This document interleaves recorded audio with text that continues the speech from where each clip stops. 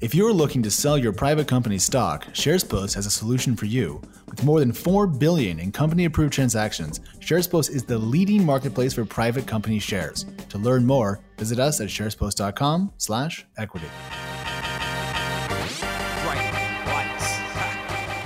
Hello and welcome back to Equity. I am Alex Wilhelm, and after a short hiatus from the show, because I was off doing whatever the hell I wanted to do, I am back, and I am happy to be so. I am sad to say Kate is not here. Kate's off, but we did put together kind of a special little group to make up for the absence, and I'm really happy to say that after a little bit of time away, Danny Crichton is back on Equity. Danny, welcome to San Francisco and the show. Thanks, Alex. You're leaving in like 20 minutes, though, back to the East Coast. That's right. Okay. So we got you literally at the last possible minute. That's right. And for people who care, we are recording this at 8 o'clock in the morning. So Danny could take part. And so we all had to get up super early. And so if we pass out during the show, that's why. But we will not pass out.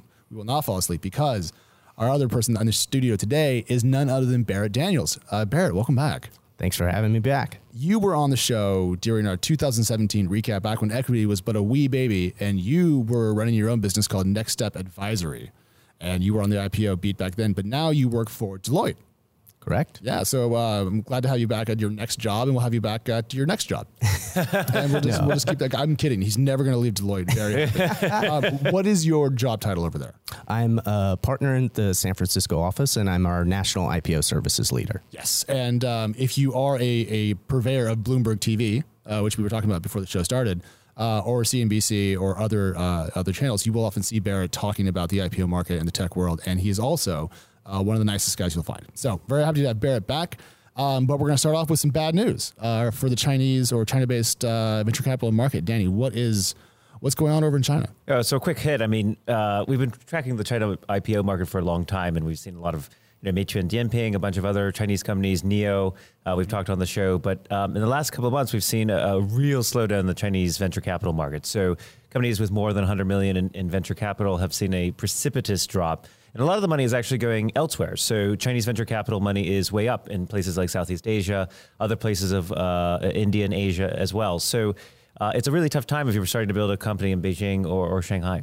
I mean, if you go back to like 2017, 2018, and you were tracking the venture capital market, especially the larger side, China was an enormous player. And for a while, they were the leading group that was putting together these super giant rounds. Now, if you stack up the U.S., China, and the rest of the world, China comes in third place.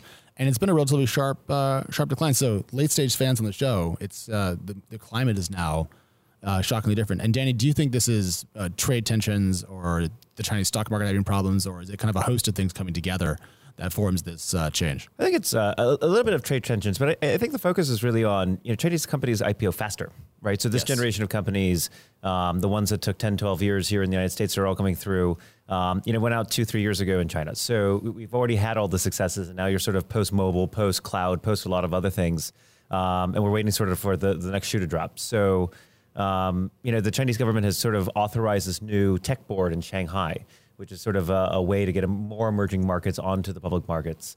And that's actually considered a pretty big deal. So they want a couple of the major marquee IPOs later this year. They're trying to lock in for that new tech board. Yeah, I'm excited about that. Also, we've seen people like the London Stock Exchange try to get more tech listings on. I feel like there's been a global push to get tech offerings to stay both domestic and also to see more of them. Barrett, when you talk to companies that are kind of picking markets, are you only talking to companies that are going public here in the U.S., or do you talk to companies that are also considering other markets?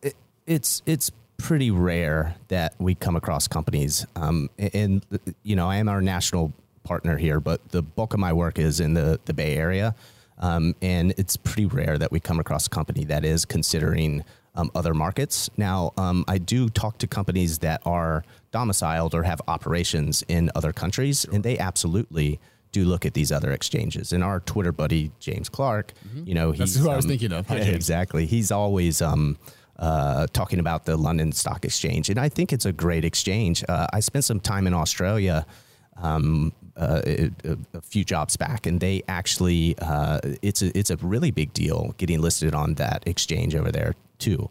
But here the focus does seem to be, at the moment at least, on the local exchanges. And also too, the companies here are just getting so much bigger that I think where the London Stock Exchange's sweet spot, and he may dispute this, James may, but is with the companies that aren't quite at your multi-billion-dollar space, and they've had some real success stories over there. So. Yeah, I mean, I've been tracking it more and more just because I feel like if I just look at the NYSE and the NASDAQ, I'm not getting enough of a global picture to be an actually educated and informed person, even though I am certainly a U.S.-based person. Well, certainly the London Stock Exchange has tried to be a much more global player. So like last month, they announced the London Shanghai Stock Exchange link, which allows any sort of global investor to come into the London Stock Exchange, buy Chinese shares locally, which solves a lot of administration, custodial problems. So, I think they're trying to take more of that business as more of these global tech IPOs come through the market.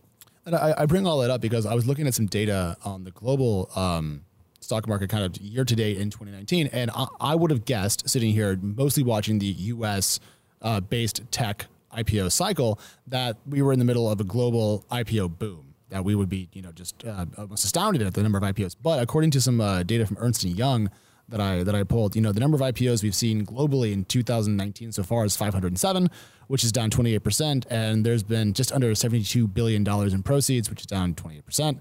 And I was shocked by that. We saw 302 IPOs according to this in Q2, which is certainly more than Q1, but still down from what we saw last year. And I don't know, does that mesh with what you guys expected to see in the numbers? No, that does feel surprising just based on all the hype that has been around this IPO market. Now, I think that's probably more so just because of the actual companies that have been coming out this year.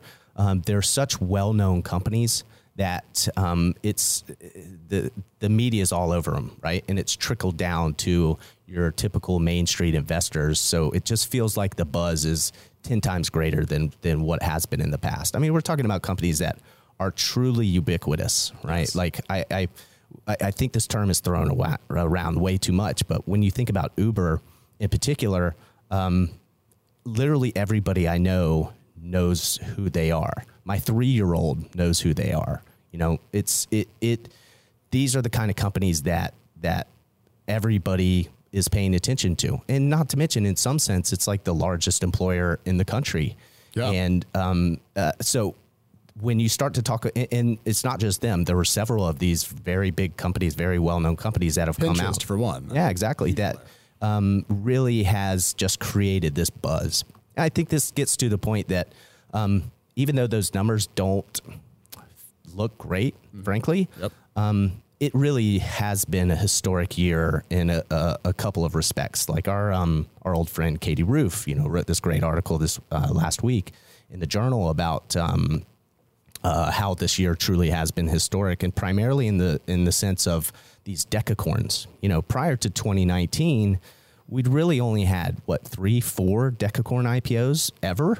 As far as I know, when you think of what a decacorn, your traditional VC backed, worth $10 billion. This year, I mean, depending on how you count it, we've probably had 4 or 5. Yep. And we're talking, it's July, whatever it is, right? It's early July right now. And so when you think about it in that context, it really has been a truly historic year. Yeah. And that's why, I mean, I've never been busier as a person who used to cover like 4 IPOs a year. And it was a small part of my day job. And I've been getting crushed under the weight of just like news from this week, like Medallia, I think priced, and Dyna something or other filed. And I've actually pretty much lost track of who's going public. I just frantically run behind the IPO news cycle. Totally. And it's nice to be there, but also like, my gosh, I'm surprised this is not a global thing, but it really is. It's really neat. I mean, to be in the IPO space this year has been really fun, right? Just for lack of a better word. And when you look back just a few years back, 2015 was really disappointing. 2016 was disappointing. 2017 was supposed to be the first year of the decacorn. Yes. And it disappointed also. In 2018, definitely didn't disappoint. It was okay. In fact, by some measures, it was good. And but really, to have a year like this it felt like just been waiting for this literally for years. So to be here, and to watch it all unfold has been really awesome. All right, I want to throw another data point out here from this Ernst & Young report that I rated mercilessly for data before the show. led by 4 of the 5 IPOs in the U.S. with deal size over $1 billion. Technology accounted for a dominant 64% of proceeds in Q2 2019. So I think this is why we're thinking that there's this, huge wave of offerings. Really, it's just tech finally showing up after shockingly disappointing years. I wrote a piece at the end of 2014, 15, 16, maybe next year it's going to happen. And every year I look like an idiot. So it is good that they are finally here. I mean, Uber's IPO was enormous. Pinterest raised a lot of money. TradeWeb Markets and also Chewy all had relatively large and strong debuts. So, I mean, here we are. I'm curious how many unicorns will not make it out while the window is this open. Well, so here's what I know, right? I'm talking to clients all the time about IPOs, way more than ever. And it's not just the 3 of us that are watching and noticing this. Everybody is noticing that this IPO market is phenomenal. And there's an argument to say that there has never been a better time to IPO than right now, today. Now, it takes time to get ready to get there. And so companies that aren't ready, they got to get their things together, and they're in the process of doing that. But from what I gather, granted it's anecdotal, but it feels like this parade's going to not just continue into 2019, but if the markets hold up, that's a big if, in the economy and everything else, 2020, 2021, 2022, I mean, maybe forever. I mean, this backlog is so big right now, and it's getting bigger. Yes. Right? It's not getting smaller. So it feels like something's got to give, and that's what we're seeing right now. So if things do hold up, there's no shortage of really nice looking companies out there that are ready to tap the markets. I'm going to flip that around, though, because we've known for years now that there's an enormous number of unicorns that were not ready to go public. And if they're going to need 2020, 2021 to get this cycle done and the market changes, you're going to end up with a lot of unicorns stuck on the wrong side of the public-private divide. And, I don't mean to be a bummer, but recessions and downturns can last for a long period of time until the sentiment is back to where you wanted it to be to match your private valuation if you're a company looking to go public. So we could end up with a bit of an IPO traffic jam, if you will. Somebody's stuck. Absolutely. And we just hit the record economic expansion in U.S. history, in the last couple of weeks? 11 years 10 years, 11 years. Yeah. So, I mean, at some point you have to wonder whether the clock is ticking or not. Yes, I agree. And I'm not an economist, but I am. But I will say it felt earlier this year and even last year that I was hearing a lot from companies that were being advised by their bankers that you need to go now because we don't know what's going to happen in 2020 and beyond. So there's no time like the present. And I love Us Steal This. I've been using a lot, but the devil you know is better than the devil you don't, right? And what we know right now is things are good, so let's get going. That sentiment, it feels like it has softened a bit, and I'm not hearing it nearly as much. Now, clearly, I think the back half of 2020, everybody is concerned with just because of the election and uncertainty generates volatility, and volatility is the enemy of the IPO. But that uncertainty should be over once the election is over. And then it feels like things could snap back into its regular cadence and the parade continues to march on. So now, again, to your point, it has been going up and up forever. But, I've also had people tell me that, markets don't just collapse because of gravity, right? Like you need reasons for it to happen. And, there are signs out there, but things continue to keep going up. There needs to be a catalyst for enough of a change in sentiment to bring things down right now. I don't think we've seen that yet. I mean, even a couple of huge earthquakes in LA, and everyone's like, well, we're trading at 23x. I still flew to SF. Yeah. I mean, I'm trying to leave as fast as I can. I agree with all that. I'm just concerned about what happens if things do change and we do end up with 250 unicorns stuck. Yeah. And if, as we said, the late stage money could slow down, as we've seen in China, and then what do you do if you're a high burn, high growth company focused on going public that now can't for 3 years and you can't raise another 100 million?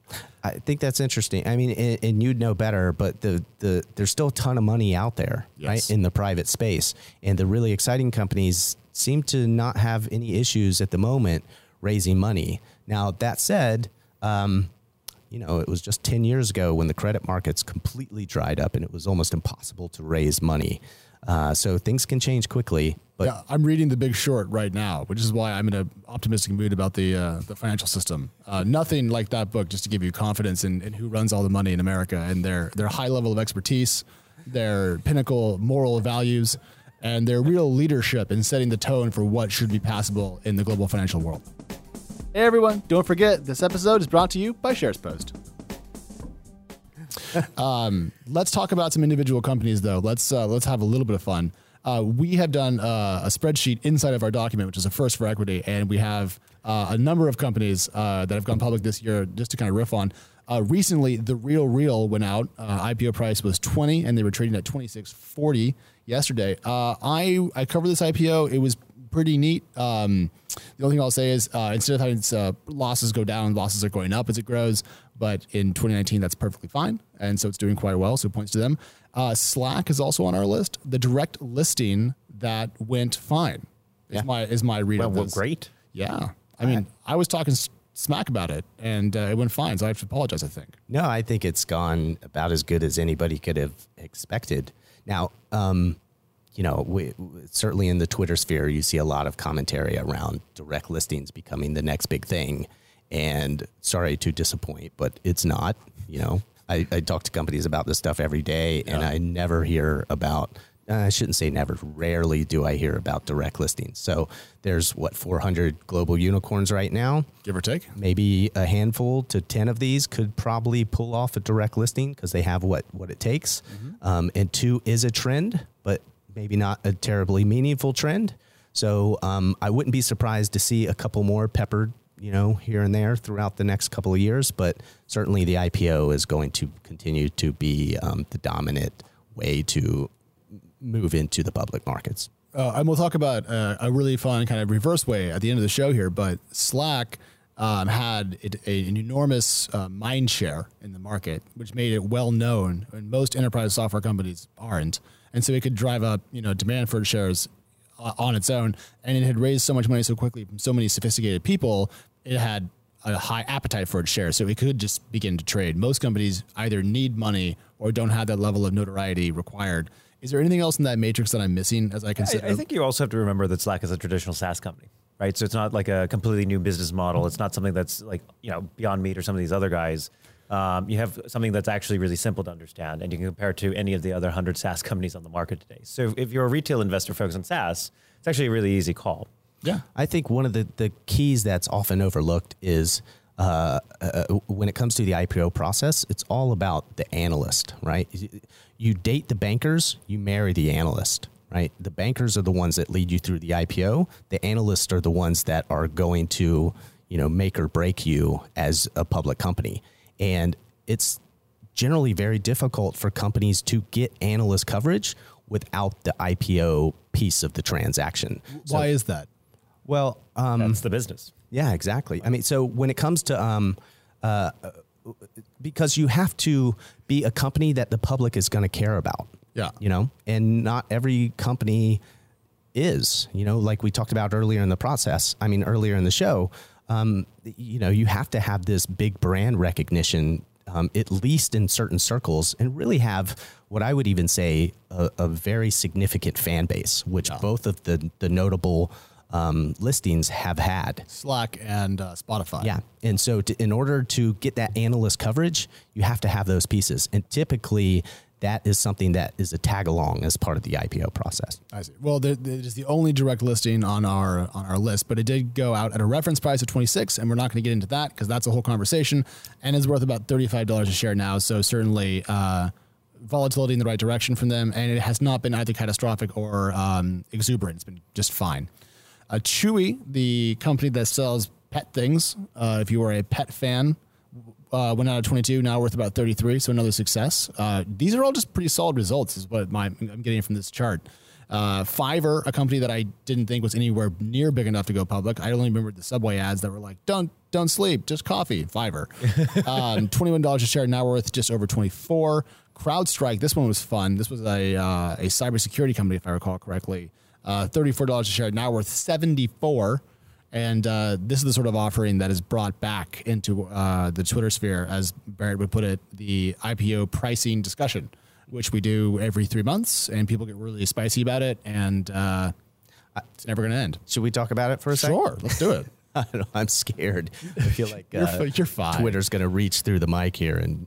Well, I'll start then. So the argument is that companies that do go public and do exceptionally well compared to their IPO price have mispriced themselves when they went public and therefore didn't raise as much money as they should have, and therefore reflects poorly on the CFO for not putting another couple $100 million on the balance sheet.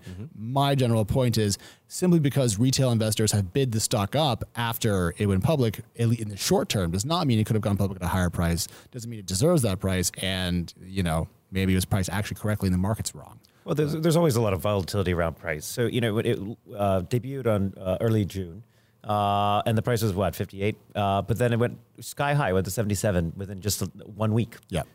Then it went back down to 60. CrowdStrike. This is. CrowdStrike. Yeah. And then it went back up to 74. So, when you look at the volatility post-IPO, everyone, this is the analyst problem, right? There's not a lot of coverage. No one knows how to kind of evaluate what the company's doing. It's also in cybersecurity. And while there are some public comps, cybersecurity is always sort of a hot space. There's a lot of headlines that come in, and then there's a surge of retail investors. And so I think when you look at a company like this, you got to wait 3 to 6 months for an actual price to sort of emerge from the market and not get too tethered to, day to day. Because if we had the show a week ago, we'd be like, God, they flatlined right out of the IPO. Yeah. Well, we don't have a lot of data yet, but I think it's always tough to really put too much into a price before the lockup expires in any situation. But really, when it comes to the pop, I think that there's multiple benefits that you can get out of an IPO, right? And maybe for some companies, it really is about the cash. Maybe they use a lot of it and they really need cash, a big chunk of cash to come through the actual IPO process. For others, maybe it's less about the cash and more about getting their name out there and creating this buzz around the company. And I would argue a couple of the companies that went public this year very much succeeded in the latter piece of that and creating buzz to where maybe people around the country and maybe Main Street had not heard of these products before, but now they're talking about it because of that IPO. So in some sense, it's marketing.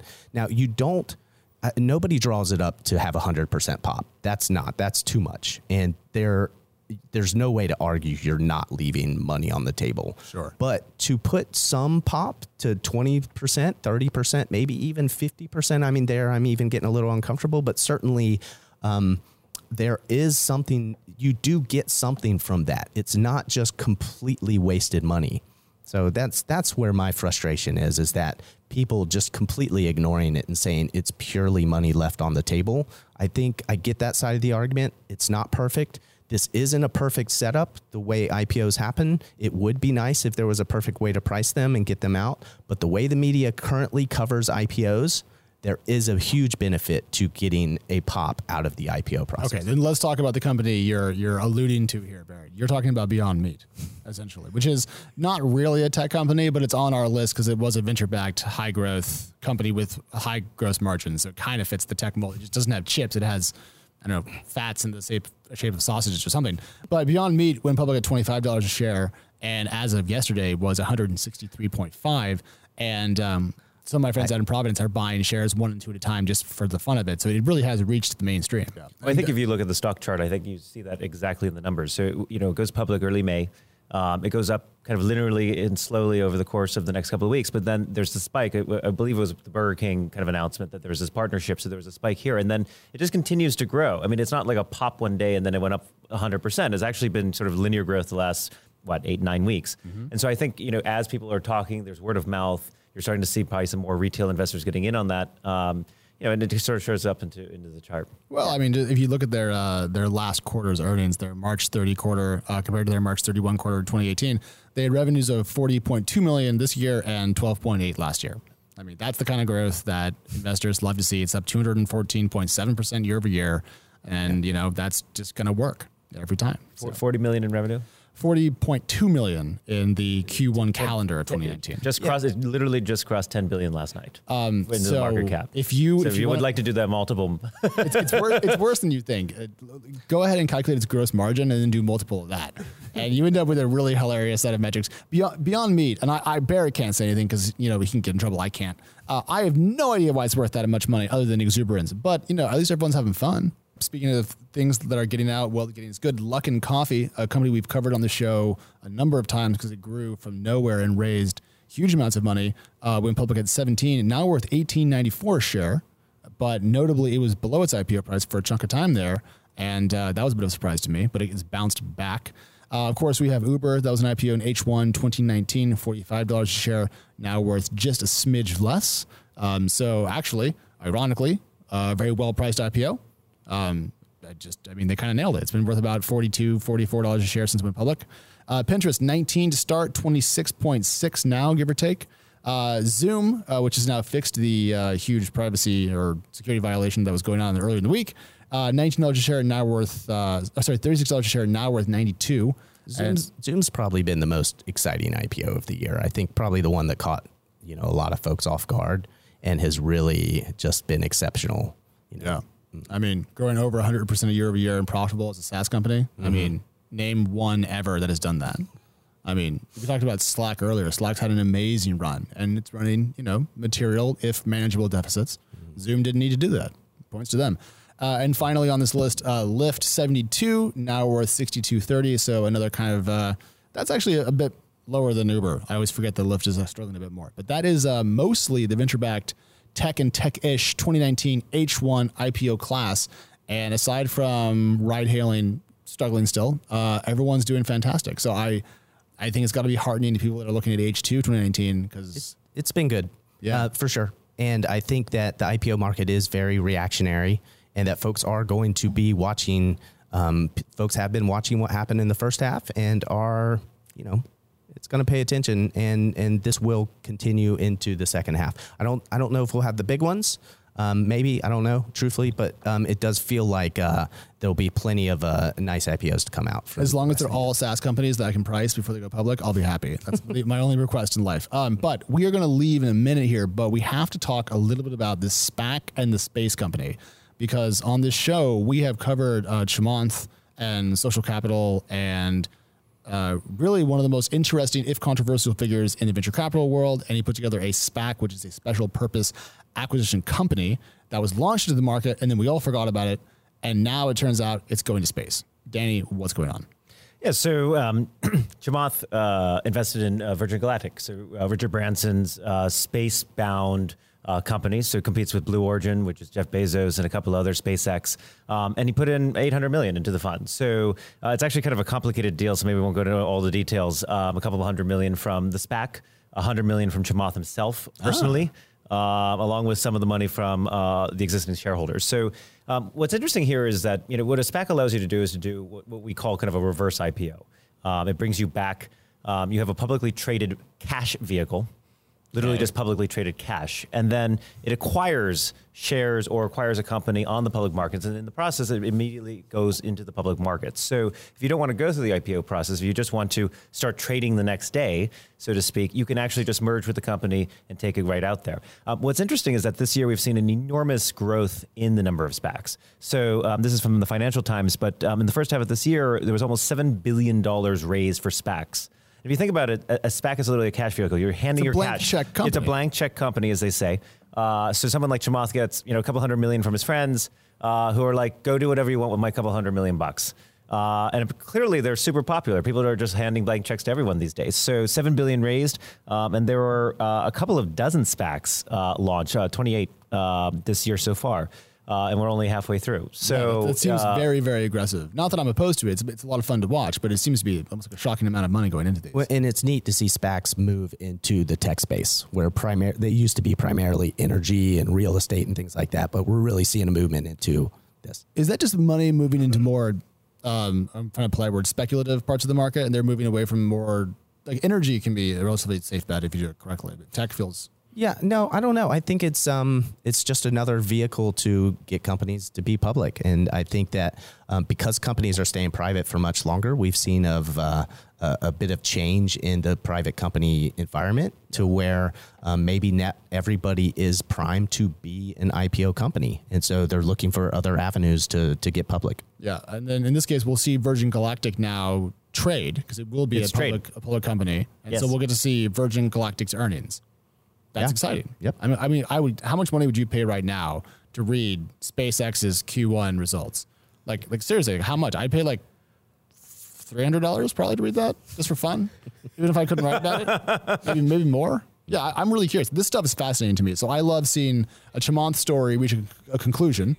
I like to see a SPAC actually pull something off, and also I love this offering. It's audacious, and we will have more notes about this as time goes along, I think, on the show. But we are sadly over time, and that means we have to say goodbye to Barrett for just about a year and a half. We'll have him back.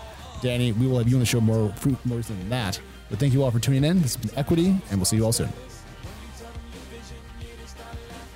All right, everybody, thank you for listening, and a big thank you to our producer, Christopher Gates, our executive producer, Henry Pickavet, and we will see you all right here next week.